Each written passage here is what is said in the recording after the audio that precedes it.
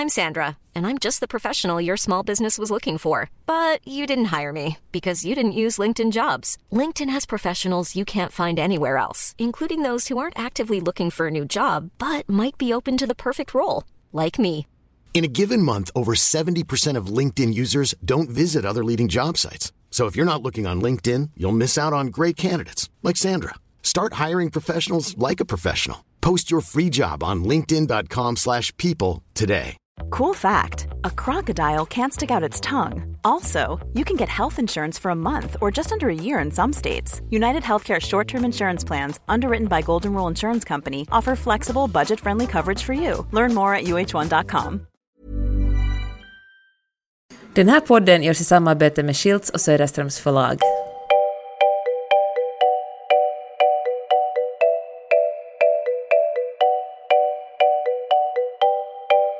Det här är Mellan raderna med Gide och Öman, en podcast om läsning.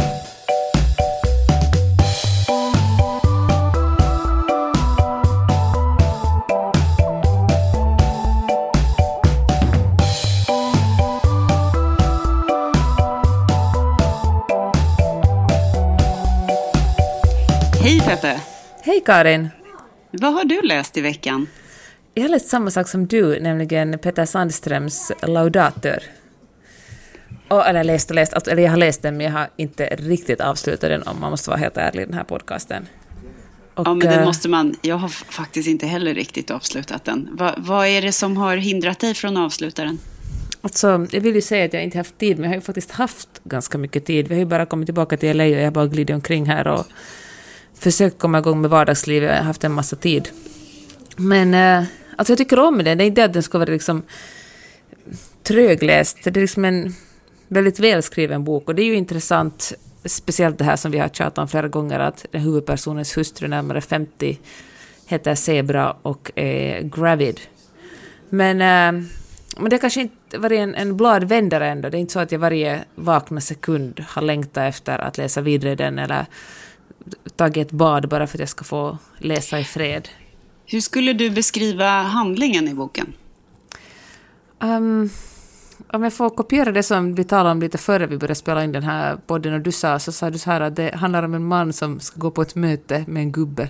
Men alltså vad du hängde ut mig nu. Det var så roligt beskrivet.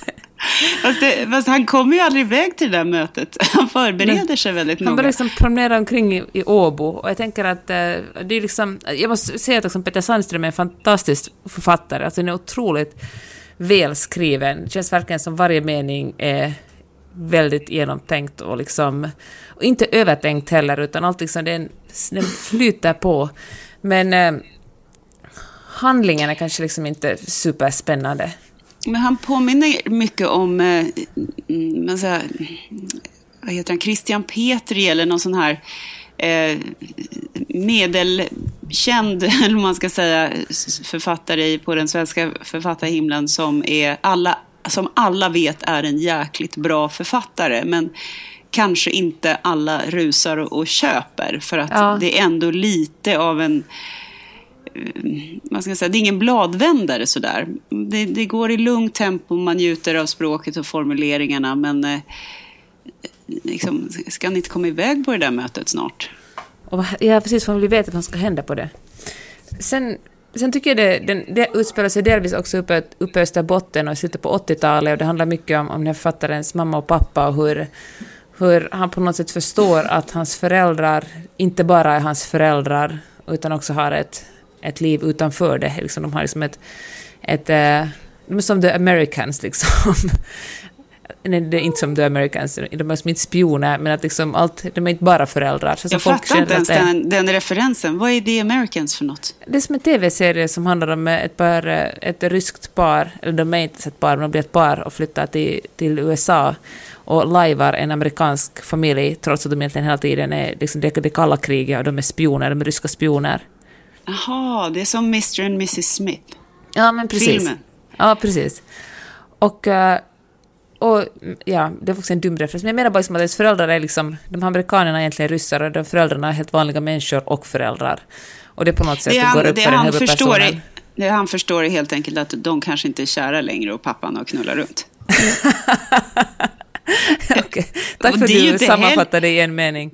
Ja, men det jag tänkte säga, och det är ju kanske hemskt och traumatiskt, men är det så jävla jobbigt ändå? För han är ju ändå vuxen, han har gjort lumpen när han kommer dit och sådär. Om jag bara får bryta in och säga att nu låter det som att jag dissar den här boken, det gör jag inte. Jag tycker om den här romanen. Den är helt briljant i hur han skildrar äktenskapets förfall med den här frun Zebra.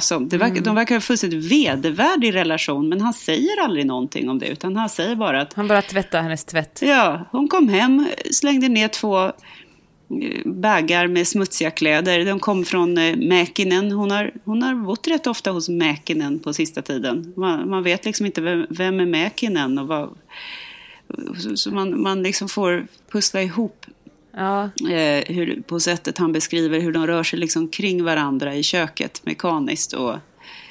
Men då känner jag, herregud, är kanske det här monogama livet inte för alla? Liksom, borde vi inte bara öppna upp den här tvåsamhetsnormen och bara liksom låta folk knulla runt lite mer? Ja, hans hustru har ju uppenbart gjort det. Men det är precis som pappan då. Men det som är problemet är väl om den andra inte riktigt hänger med på den frigjordheten. Men så att säga. Tala med varandra då. Smyg inte omkring och varandra kring liksom katten kring het gröt då. Ja, men vem vet hur Peter Sandström är i verkliga livet. Han kanske är värsta swingen. Liksom. Han är faktiskt super trevlig. Jag träffade några gånger på bokmässan. Verkligen en jäkligt bra typ. Och det är ju förmodligen ganska vanligt att ändra parten i ett sånt här medelåldersförhållande är helt fastlåst. För att det verkar så att alla andra rör sig runt den här huvudpersonen, men han liksom gör ingenting. Han kan inte ens komma iväg på ett möte med någon tråkig gubbe. Liksom. Men kanske han känner att eftersom allt annat rör på sig så måste han vara det som står stilla, för det blir för mycket ångest och för mycket förändring om han också börjar röra på sig, trots att det kanske ska vara det bästa för honom själv. Jag lärde mig ett intressant, tycker jag, uttryck häromdagen. Fastbränd. Det är som en variant på utbränd. Och den personen som kom på det här, han jobbar med sån här arbetsmarknadsutveckling och jobbcoacher och såna här saker. Och han sa att det är det som uppstår hos en person när man är på en plats där man vantrivs. Och så till slut så tappar man liksom sitt egenvärde. Man tappar tilltron på sitt erbjudande, som de säger i jobbbranschen. Ja. Men det är väl lite samma sak i en relation. Man tappar tilltron på sitt erbjudande. Men det är ju exakt vad det är. Det är ju en superbra beskrivning. Och då kan man inte gå ut och ragga, för man har liksom inget att erbjuda, tror man. Inga skills, inget CV. Och det är ju förmodligen helt fel. Man bara glider omkring och försöker gå på ett möte med en gammal gubbe som aldrig blir av. Liksom. Kan inte du förklara varför boken heter Laudator? För det har inte jag förstått. Laudator är alltså ett vitsord. När man skriver studenten, i Finland så blir man inte så automatiskt student bara för att man har gått ur gymnasiet, utan man gör ett jättestort prov. Och då är laudator det bästa vitsordet man kan få. Vilket ju kanske inte var exakt svar på din fråga. Men jag försökte på ett snyggt sätt gå omkring den. Jag vet inte. Försökte du nu namedroppa att du har en sån här laudator? Titel. Givetvis, Karin Gide. Klart du har. Själv behövde jag bara typ gå ut gymnasiet. Bara lämna byggnaden. Karin has left the building, liksom. Exakt. Det. Nej, men som vanligt har vi det lite tuffare i Finland. Det är inte bara glida ut på en räkmacka, utan här får vi kämpa lite för att kunna lämna skolan. Men hör du, den här boken... Men ni måste också kämpa lite för att lämna relationer, uppenbarligen. Det är liksom bara... Det bara går på. Tycker du att det här är en typisk finlandssvensk relation? Vänta, ni bara ghostar då, ni bara liksom glider ut och lämnar den där när man kommer hem, så har ni bara dragit. Exakt. Min man vet aldrig om jag kommer vara kvar när han kommer hem på kvällarna. Det gäller att ha någon på tårna, vet du. Ja. Hör du, vad sa du, det här typ, för kanske det, alltså den är en riktigt, jag tycker det här liksom finlandssvensk litteratur, liksom en toppskikte av finlandssvensk litteratur, för alltså Peter Sandström är en otroligt bra skribent. Sen är ju som det personligen för mer handling i en roman, men det faller på mig liksom. Det är bara en smaksak. Jag tror att man kanske blir en bättre skribent om man läser mycket så här välskrivna böcker.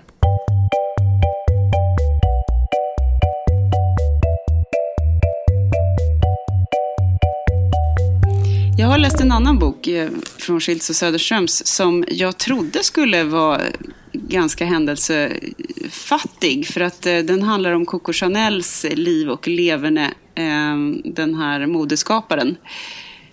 Och det är liksom det är en kvinna som heter Sanna Tahvanainen, säger jag rätt nu? Tahvanainen, ja. Du sa Mäkinen på ett jättegulligt sätt. Men jag vill liksom inte korrigera det, för det var så gulligt. Ja, bra. Den här heter i alla fall Den lilla svarta. Jag vet inte varför jag alltid pratar på så här bebisröst när jag ska prata finlandssvenska. Det är såklart för att jag tänker på... Den lilla svarta låter ju så här när jag talar. Ja, väldigt konstigt. Strunt i det. Den här kvinnan, Coco Chanel, ingen vet så mycket om henne. Hon är ju som... vad heter den där? Anna Wintour, du vet, den här legendariska chefredaktören för Vogue. Så här superchic, cool och jättemystisk och väldigt, väldigt smal. Det är väl det de har, och verkar ganska mean bitches också faktiskt, ska jag vara ärlig.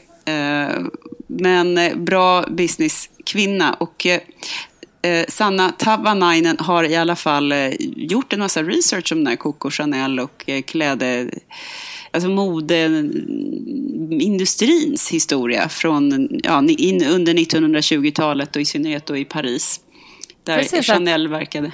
Vad sa du? Får jag säga en sak om det som du sa om att vara smal? Som Anna Wintour också. Det finns ju någon slags obehaglig makt i att vara smal. Ja, det gör det. Någon slags kontroll liksom, och någon slags... jag vet inte, det liksom, normen är ju att det är lite finare att vara lite för smal än att vara lite för tjock. Jag ska läsa en passage här. I den här scenen så har en ex-furstinna som heter Maria Pavlovna.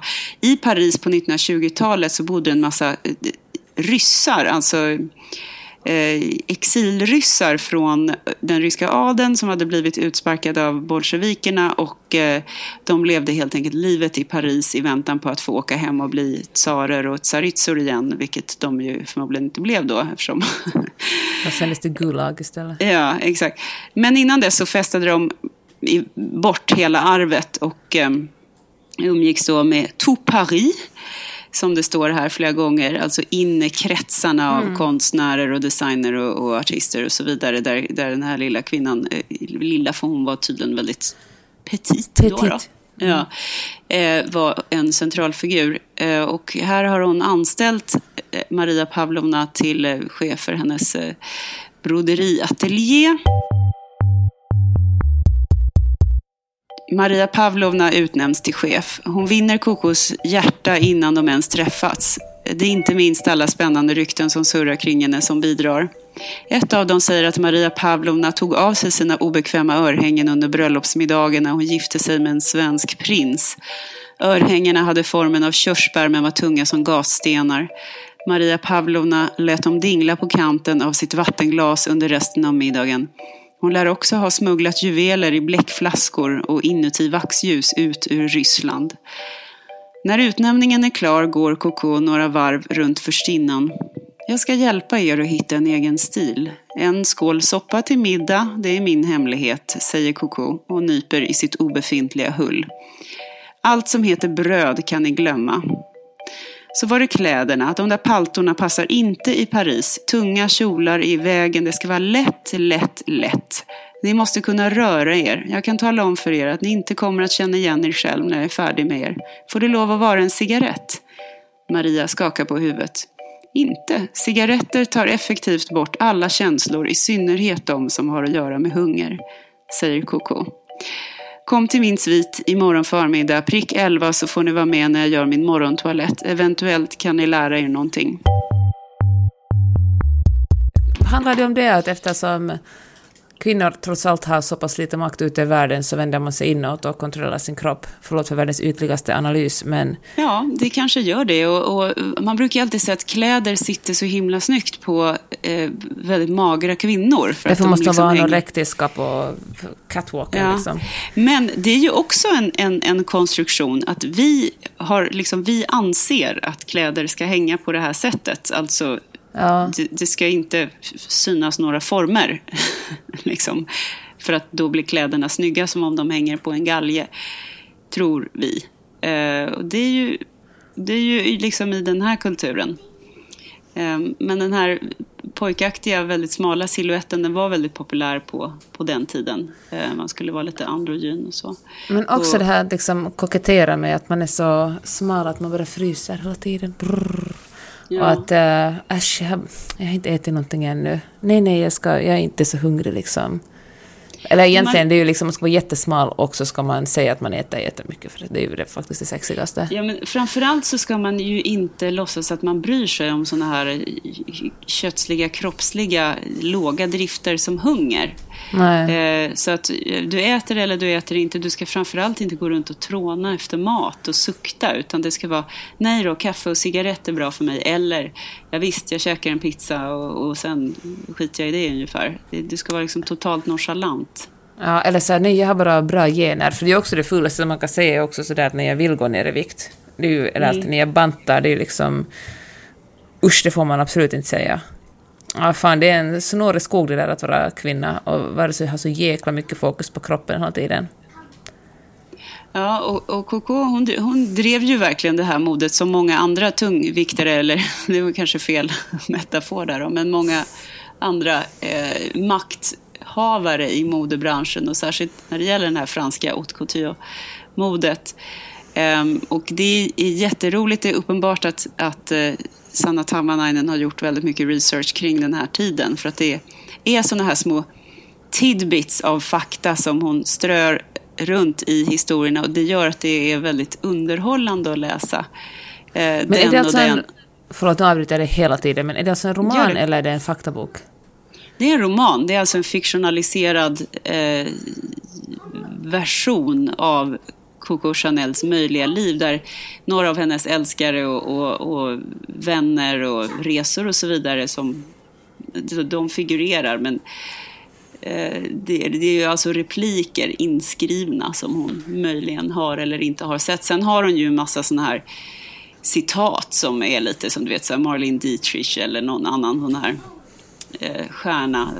Hon är ju en liksom frekvent citerad person.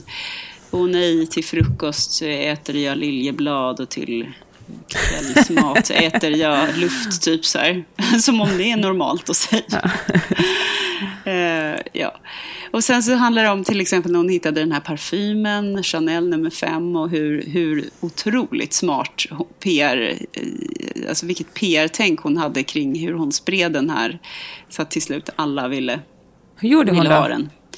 Jo, hon började med att liksom duscha på så här prominenta kvinnor som kom in i butiken lite grann, så att de gick omkring, och då, den har en ganska säregen doft som på den tiden var väldigt ny.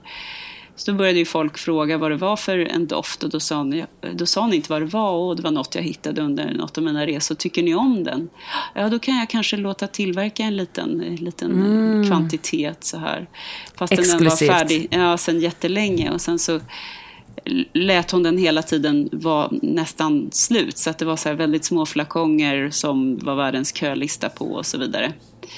Och så ville ju alla ha det där tills. Och sen så i hemmet så sprayade hon det på alltid i öppna elden, så att det doftade liksom runt henne. Och hon ville väldigt gärna att den här, det var nog hon som kom på det här med signature scent, liksom att hon gav parfymören i uppdrag att den här doften ska kännas innan kvinnan kommer in i rummet och efter det att hon har gått ut. Och då använder de såna här aldehyder eller vad det kallas, som är då syntetiska doftämnen som stannar mycket längre på huden än naturliga, även om de doftar likadant. Det är som vår kompis Sissan, hon har ju verkligen en signaturparfym. Ja, och den är ju så stark så att hennes barn doftar ju väldigt starkt av den, och barnens kläder. Så när de hade varit här någon gång så kom Amanda och bara, den här tröjan luktar Rio. Och då är det en av Sissans döttrars typ strumpa eller en tröja, gamla t-shirt eller någonting som har legat i samma låda som Amandas tröja. Så att det är liksom så här 5 steg bort från Sissan, och det är verkligen signature. Jag ska säga att hon passar oerhört bra, Cecilia, i den här parfymen. Så att det är coolt att hon har den verkligen. Jag har provat den och det funkar inte, kan jag säga. Men 2 personer i samma vänskapskrets kan väl ändå inte ha samma... Jag tror att Sissa sa förresten något att Sarah Dawn Finer hade stulit doften av henne. Ja, jag tycker att man gör inte så faktiskt. Doft, liksom ett hem har ju en speciell doft. Så när vi kom hem från Stockholm till vår LA-lägenhet och det bott andra människor här under sommaren, doftade faktiskt inte alls som hemma. Det var liksom en nästan så här främmande lukt här. Och det var det inte liksom någonting äckligt, utan det var bara liksom annorlunda. Det var som en besvikelse att komma hem, för det kändes inte riktigt som hemma. Sen när vi hade liksom bott in oss ett dygn så var vi tillbaka i den normala ömanska lukten. Ja, och de bara, gud vad vi har kämpat för att få bort den här ömanska lukten. Men hör du, ska inte du förresten, från sagt till en annan, eller från luktar till böcker, ska inte intervjua Sanna Tahvenainen på bokmässan, eller kommer jag helt fel ihåg? Ja, tror du att hon bär Chanel nummer 5 då? Fråga inte, utan sniffa bara på henne. Sover du precis som Marilyn Monroe, endast i 5 droppar Chanel nummer 5? Eller några droppar, eller hur? Det är ju så här härligt citat ändå. Och jag läste det när jag var tonåring. Jag tyckte det var så ofantligt glamoröst. Och ja, men samma här. Det här ska jag göra, tänkte jag. Drog till NK, luktade på den här Chanel nummer 5, tyckte det luktade för jävligt, så det gick ju bort. Tog någon annan parfym, åkte hem och försökte så här, ta några droppar, du vet, så här, så att man skulle vara lite sexy, och bara, nej, men jag kan ju inte sova naken, det är ju otroligt obehagligt. Nej, på med flanellpyjamas och helst renskrubbad och ingen parfym. Gud vad, jag skulle aldrig kunna överleva i Paris på 20-talet. Jag tänker på det Sabba, för det är ju inte, hon är liksom inte den första, Sanna Tahvenainen är inte den första personen som skriver i egenskap av en annan känd person. Och då kommer jag tänka på, alltså Curtis Sittenfeld skrev ju den här, i och för sig handlade ju inte liksom uttalat om Laura Bush, men presidentens hustru alltså, men hon gjorde lite samma sak, liksom skrev om en riktig person men som är ett fiktivt format. Ja, men det är ju ett ganska vanligt grepp det här, och det är rätt svårt ibland, tycker jag. Det är lätt att man halkar in i det där lite gymnasieuppsats dialogen som känns väldigt tillrättalagd. Förstår du vad jag menar med det? Precis. Och kanske kan det bero på att man i författarprocessen inte riktigt har det här flowet när man hela tiden måste checka mot så här historiska referenser. Vänta nu, sa hon så här? Det är kanske svårt att till fullo gå upp i en fiktiv figur om personen någonstans inte är fiktiv. Mm. Ja, för det finns ju ändå ramar och gränser kring hur mycket man kan hitta på där. Ja, och det blir ju lite så här... Så kanske man gör det lite för mycket. Jag gillar ju, som du vet, Hilary Mantels böcker om Henrik den VIII och sådär, för att jag tycker att hon inte... Alla vet det, Karin. Ja, förlåt. Ja, det kan inte gå en podd utan att jag säger det. Men nu fick jag egentligen chans att prata om henne igen. Och det är så subtilt, de pratar så normalt, eller vad jag ska säga, hennes 1500-tals gubbar liksom. De pratar som vanliga människor pratar, och inte som så här, nu ska jag låtsas att jag är en Coco Chanel, ja, eller någon vad fals, vik hädan. Ja. Det är faktiskt skitjobbigt. Men det som också är skitjobbigt är när liksom vuxna författare försöker skriva tonårsspråk. Jo, men det blir ju ungefär så, ja. Precis, så blir det. Gud, bevara mig för... Du måste döda mig ifall jag någonsin börjar skriva tonårsspråk och tror att jag kan liksom låta som kidsen. Alltså jag måste säga att jag tycker att den här Malin Persson Jolito lyckades superbra i Störst av allt, som vi talade om för några veckor sedan, den här skolskjutningsboken. Den handlar ju om liksom tonåringar, men där lyckades hon verkligen hålla det kändes väldigt trovärdigt. Men hon har ju tonårsdöttrar själv som kanske lät dem på något sätt korrekturläsa och kontrollera varje mening som någon av de här karaktärerna yttrar. Vet du vem som är sjukt bra på dialog och också hur unga människor pratar? Det är ju Stephen King. Det har jag aldrig tänkt på faktiskt. Han är ju ganska till åren nu för tiden. Men jag tycker alltid att han lyckas med sin dialog. Sen har han ju för sig väldigt begränsad ett begränsat sortiment av olika typer. Det är ju ofta samma typ av.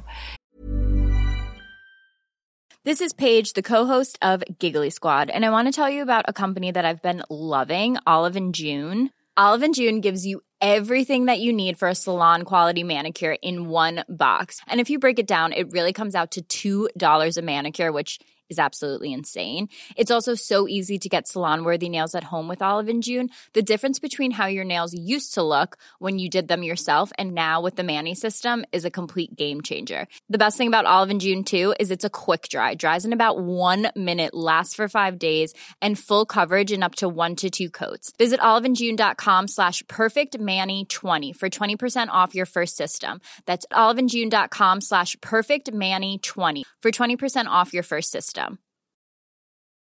Hiring for your small business? If you're not looking for professionals on LinkedIn, you're looking in the wrong place. That's like looking for your car keys in a fish tank. LinkedIn helps you hire professionals you can't find anywhere else, even those who aren't actively searching for a new job but might be open to the perfect role. In a given month, over 70% of LinkedIn users don't even visit other leading job sites. So start looking in the right place. With LinkedIn, you can hire professionals like a professional. Post your free job on linkedin.com/people today. Hey there, it's Michelle Norris. I'm host of a podcast called Your Mama's Kitchen. When I travel, I'm usually looking for a way to find a taste of home when I'm not at home. And one of the things I love to do when I am at home is entertain. And Airbnb allows me to do that. When I was in California recently, I rented a house that had a great kitchen. And when we were sitting around the table, we were all thinking, we're in someone else's house. Someone could be in all of our homes as well.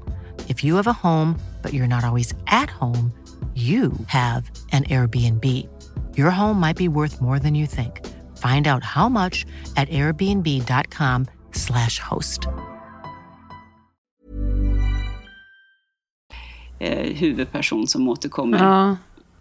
Det är liksom den lite misslyckade så här, blue collar arbetaren, och det är hustrun som är bedragen, och sen så är det, ja.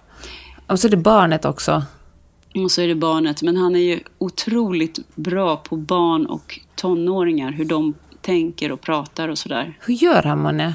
Alltså han är ju våra föräldrars ålder. Han fyller väl 70 nästa år, tror jag. Så han borde egentligen ha... kanske han börjar ha... Men han har ju alltid varit det. Han kanske han bara forskar på sina egna barn och barnbarn. Ja, det bidrar i alla fall till att hans böcker är så himla bra att lyssna på. Jag sa det i förra podden, men jag kan konstatera att nu har jag lagt undan Dr. Sömn i bokversion och lyssnar bara, för att det är mycket bättre, trots att det är Reine Brynolfsson som läser upp. Och det gör han inte. Han är fantastisk skådis, men han läser inte den här boken särskilt bra. Han kan till exempel inte ett ord engelska, verkar. Är det sant? Nej, varenda engelskt eller amerikanskt uttryck, alltså varumärke eller stadsnamn på en stad eller en ort eller någonting sånt, blir liksom fel. Du vet, det är något som heter Easy Mail, något företag, så är det så här: vi åkte till postkontoret EZ Mile. Nej, men kan inte någon hjälpa honom då? Ja, varför har de ingen som bisittare som sitter och lyssnar och talar om de här prylarna? Det är ju synd om Reine, för Guds skull. Hör du, vilken bok har skrämt dig mest av hans böcker? Det är utan tvivel den här Salems Lot. Fy fan vad obehaglig den var. Usch! Usch! Jag kan alltså fortfarande, när jag drar ner rullgardinen när det är vinter i mina barns sovrum, tänka på att tänk om det skulle vara ett litet vitt vampyrbarnansikte som svävade i mörkret utanför det här fönstret och pratade så här gulligt med dem. Så här: hej, Vill du släppa in mig? De pratar säkert på finlandssvenska. Kan du släppa in mig? De flesta vampyrer är ju faktiskt finlandssvenska. Ja, det vet man ju. Ja, det är otäckt. Många sådana otäcka små minnen. Sen så den här äckliga lilla novellen som blev till Chucky, du vet den här. Ja. Är det djurkyrkogården eller vad, jag kommer inte ihåg. Men han begravde ett barn. En pappa begraver sin son och sonen kommer tillbaka och spökar. Och vid ett tillfälle så sticker sonen ut sin lilla äckliga zombiehand under sängen och skär en skalpell genom hälsenan på pappa. Men det är de där gjorde ju att man verkligen aldrig sov med bara ben. Alltså jag var ju fortfarande inte där. Trots hur varmt det är under täcket så måste man ju liksom hålla hela scenerna. Det är uppenbart att Marilyn Monroe aldrig hade läst Stephen King. Djurkyrkogården, det hade ju problem när jag läste den, för att på finlandssvenska ser man ju inte djur, man säger djur, man uttalar det, och jag fattar liksom inte varför den hette Djurkyrkogården, med liksom, varför den var felstavad. Jag var en late bloomer, sen insåg jag, i Sverige är det ett stumt D framför, och det är ett barn som har skrivit Djurkyrkogården. Och den stavade också med TJ istället för K i kyrko. Ja. Gården, minns jag. Jag fattade faktiskt inte heller det från början. Jag trodde på allvar att förlaget hade liksom gjort ett gravt tryckfel. Jag var upprörd som så här nördig 10-åring. Bara, det här är faktiskt inte sant. Men det slog mig i alla fall nu när jag läser eller lyssnar på den här fortsättningen på The Shining som heter Dr. Sömn, och den kom ju ut 2014 tror jag första gången, så att den har ett par år på nacken. Men det som gör att jag har återvänt till Stephen King, det är att det är just den här typen av Stephen King som jag gillar, när han håller på med traditionell skräck liksom. Vampyrer, varulvar höll jag på att säga, men så här onda varelser som gärna dricker blod och jagar oskyldiga små barn och rör sig i gäng. Det är liksom traditionell horror. Jag gillar det. Jag klarar inte riktigt när det börjar bli massa så här konstiga flygande tefat och mer in i den här fantasy-genren. Jag har inte läst de här The Dark Tower-serierna som han har gjort och de här. Ja, inte heller faktiskt.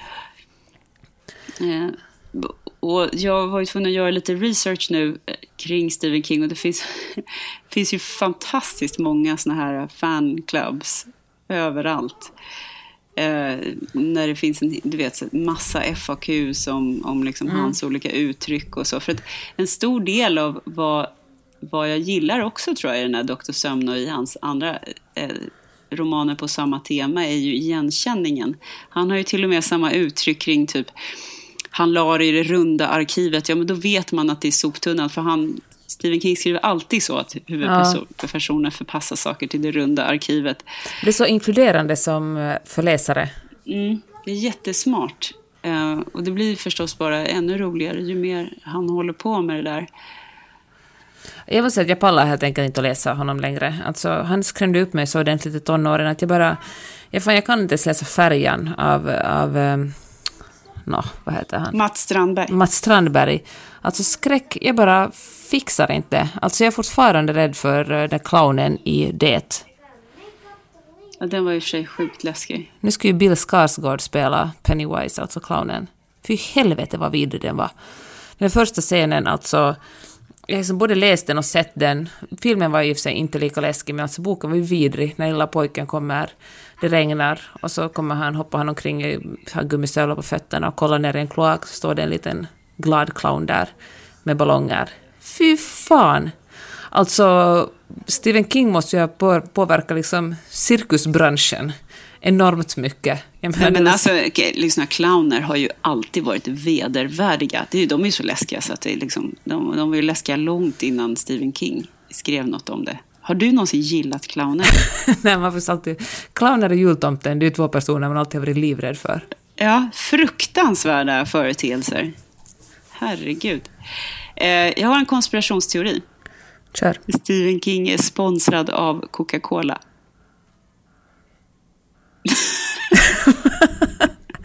Keep talking. Ja, men, alltså, i den här Dr. Sömn, de här människorna, de dricker oavbrutet Coca-Cola, och så beskriver han så här väldigt svår törst av olika anledningar då, som de har. Och då så ska de också alltid dricka en Coca-Cola, och sen så bara, fast du kan köpa en Fanta också om det inte finns Coca-Cola. Det finns vatten också. Det finns Dasani. Ingen dricker väl vatten i USA? Jo, det finns Dasani. Vill du ha en Dasani? Det vet ju varenda människa att Dasani i Coca-Cola steg in på vattenmarknaden för att de inte tjänar deg på sockrad dryck längre. Kan du inte välja någonting annat? Kan de inte dricka kranvatten? Eller liksom? Så du anklagar Stephen King för att göra smygreklam i sina... Han är som vilken som helst bloggare alltså. Ja, verkligen. Jag lovar, där uppe i Bangor så har han i sitt kråkslott en hel källare full med så här Dasani och Coca-Cola och olika saker. Fy fan alltså. Så en jävla sellout. Men hans fans, de är ju typ i sådana som skulle kunna gå igång på en sån här konspirationsteori. Jag ska bara droppa det i deras här forum på Följeslagarna eller någon annan sån här Stephen King-sajt. Se om det händer något. Och se vad som händer. Då kanske jag blir stakad. Ja. Jag gör det, och så har vi en uppföljare, diskuterar det nästa vecka, så om det har blivit något spinn på den teorin. Det här är en samvetsfråga, Peppe. Har du läst ut Liv efter liv? Jag har faktiskt gjort det. Det var en lite för lång paus. en typisk lögnarpaus. Men jag gjorde det faktiskt. Hur slutar den? Hon dog, och så levde hon, och så dog hon, och så levde hon. Nej, utan det liksom speedades upp, och så vanligtvis sådana kapitlen är ganska långa, eller jävligt långa, om jag ska vara ärlig. Men alltså det speedades upp, så det var bara så här att okej, hon är vuxen och skjuter Hitler, det går så här.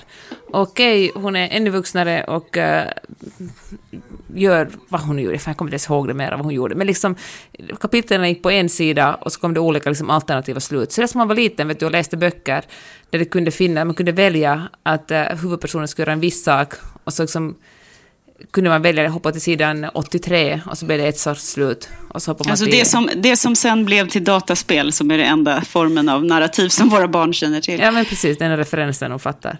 Men du, jag kan säga att Hanna från Esbo skrev till oss och sa: oj voj Peppe, du skulle ha lyssnat på den här boken. Jaha. Hon säger så här att den här boken, den gör sig oerhört mycket bättre som lyssningsbok. Så att du får helt enkelt bara investera i ett headset. Men jag kan ju inte köra, alltså jag har lyssnat på den boken lika länge som jag var gravid, alltså liksom 70 månader. I halva ditt liv, menar du? Ja, jag kan liksom inte ge den, jag kan inte ge Kate Atkinson mer av det här korta livet på jorden. Men du, det är en bebis som du bär på, det är inte typ en elefantunge eller någonting. Att du måste ha en 11 månader. Jag börjar tro att jag kanske bara är tjock. Ja, men bara tjock om magen alltså. Ja, det är vanligt. Jag kanske, för det första heter jag Peppe, och för det andra har jag en allvarlig blodfetma. Jag är egentligen en 55-årig man från Kiruna. Ja. Kiruna? Nej, där heter ingen Peppe om de inte är typ cirkusdirektörer. Var heter man Peppe då? Peppe heter man ju liksom typ i Spanien. Peppe heter man. Ja, men jaha, vad är det finländska motsvarigheten till Kiruna då? Jag vet inte, men där heter man väl Pekka kanske. Peppe är jättefint. Ja, det säger det bara för att jag är gravid.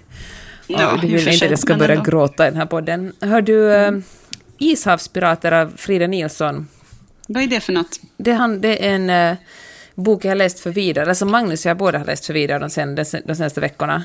Och det är som jag tänker lite på Ronja Rövardotter. Fast det handlar om 2 systrar som lever ute på en ö i lugn och ro och med sin pappa.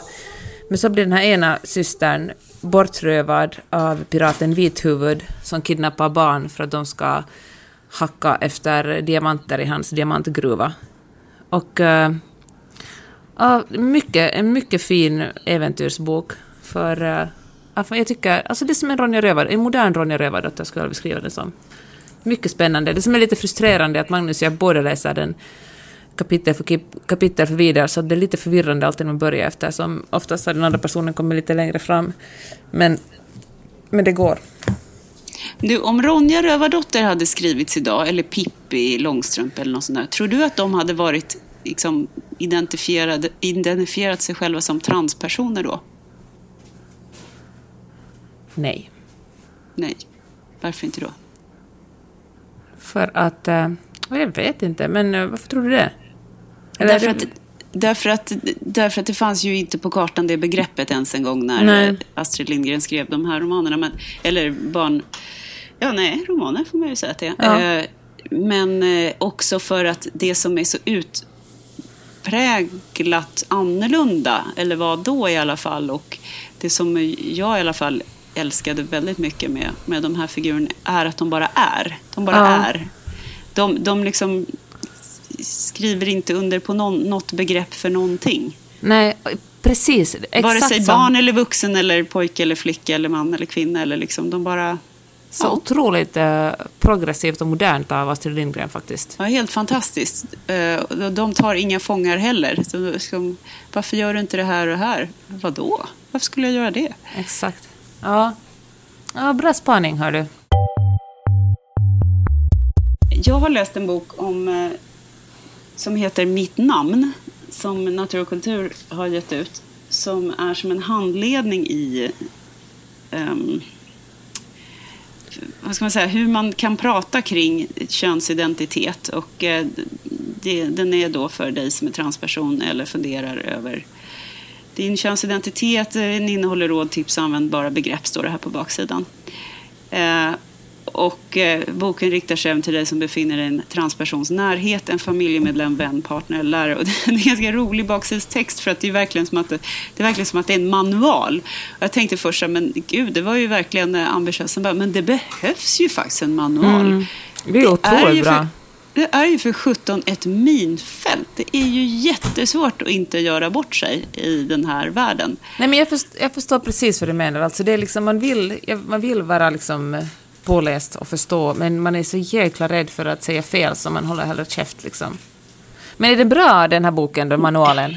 Ja, den är väl ganska hastigt ihopsnickrad, tror jag, kanske, av personer som brinner för de här frågorna, och den är lite yxigt skriven då på grund av det. Men den har säkert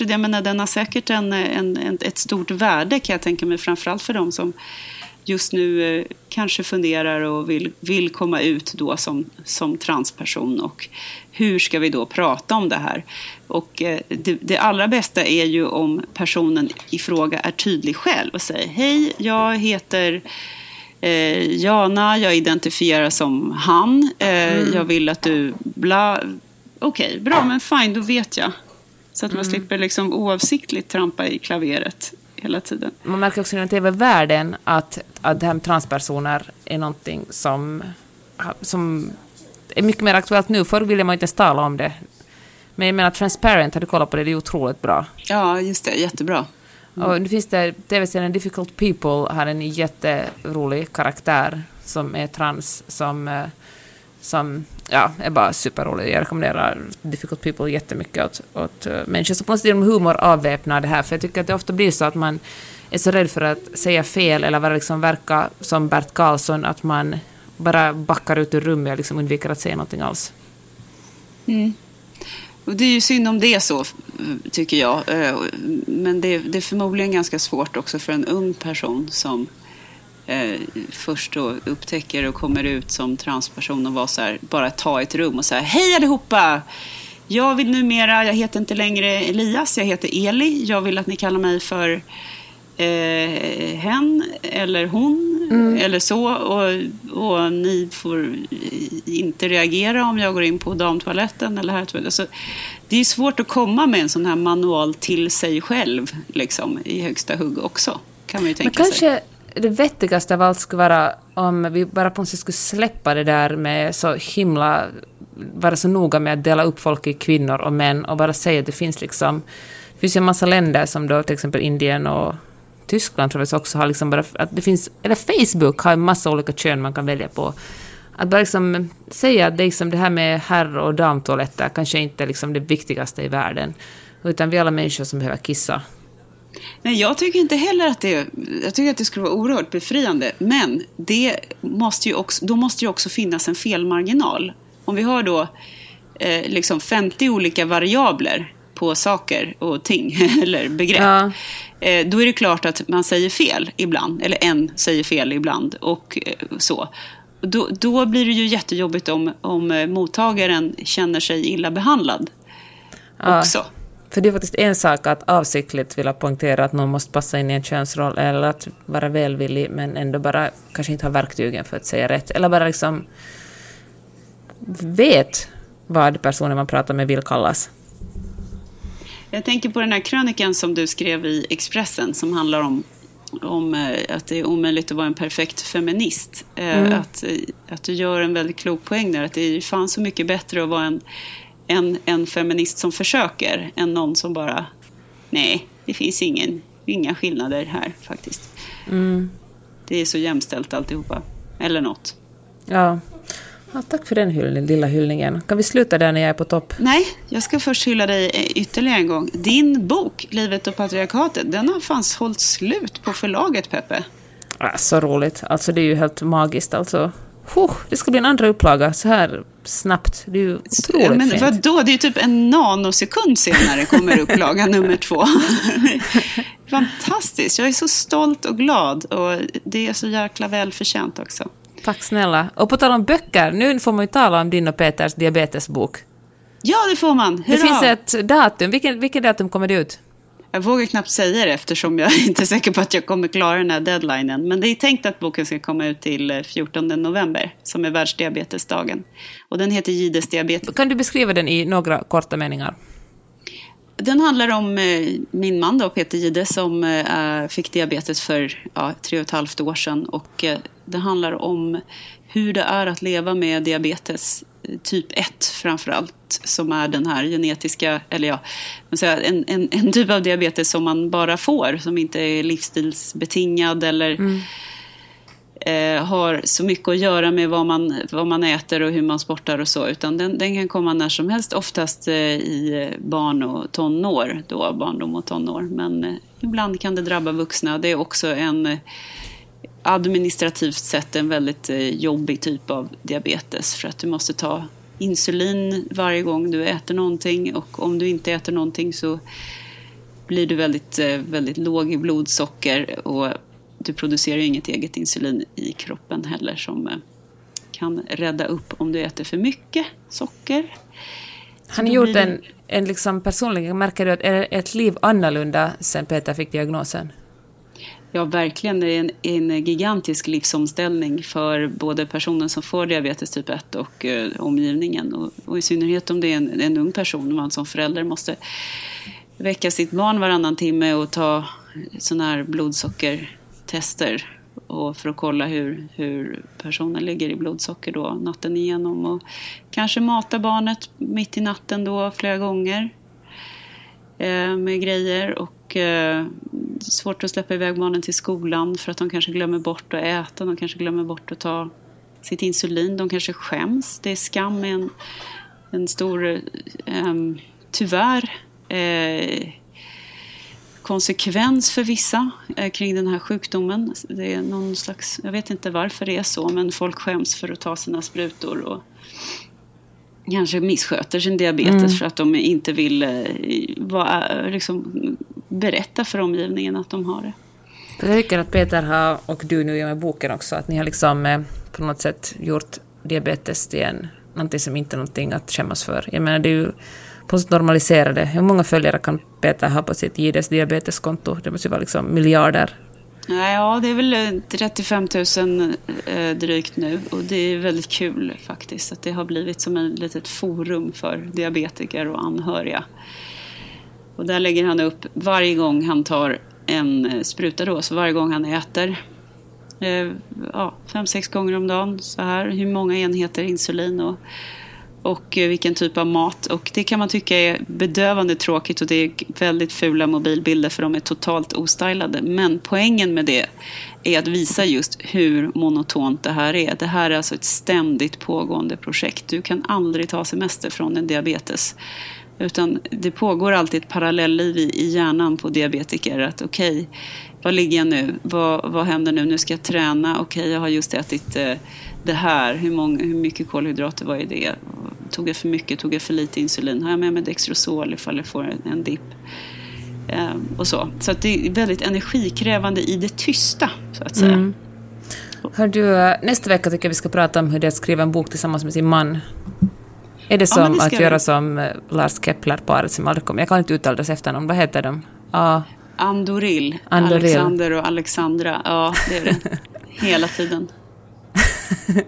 Ni är klädda i vitt när ni skriver den här diabetesboken. Vi är nakna. Vi har bara några droppar Chanel nummer 5. Vad ska du läsa nästa vecka? Jag ska läsa... jag tänkte att jag skulle läsa en bok som heter Isola från Naturkulturen. Det är Åsa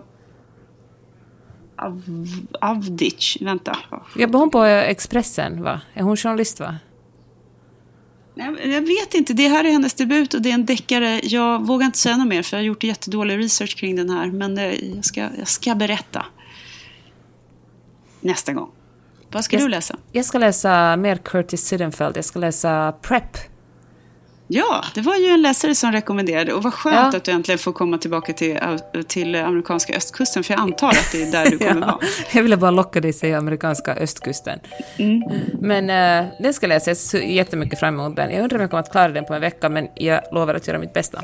Hörni, jag har en riktigt fin vecka. Och du också, Karin. Det ska jag ta hand om dig. Och vi hörs om en vecka.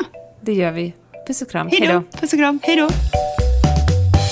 Du har lyssnat på Mellan raderna med Gide och Öman. En podcast om läsning med programledarna Karin Gide och Jeanette Öman. Glöm inte att du kan mejla dem på mellanraderna@gmail.com.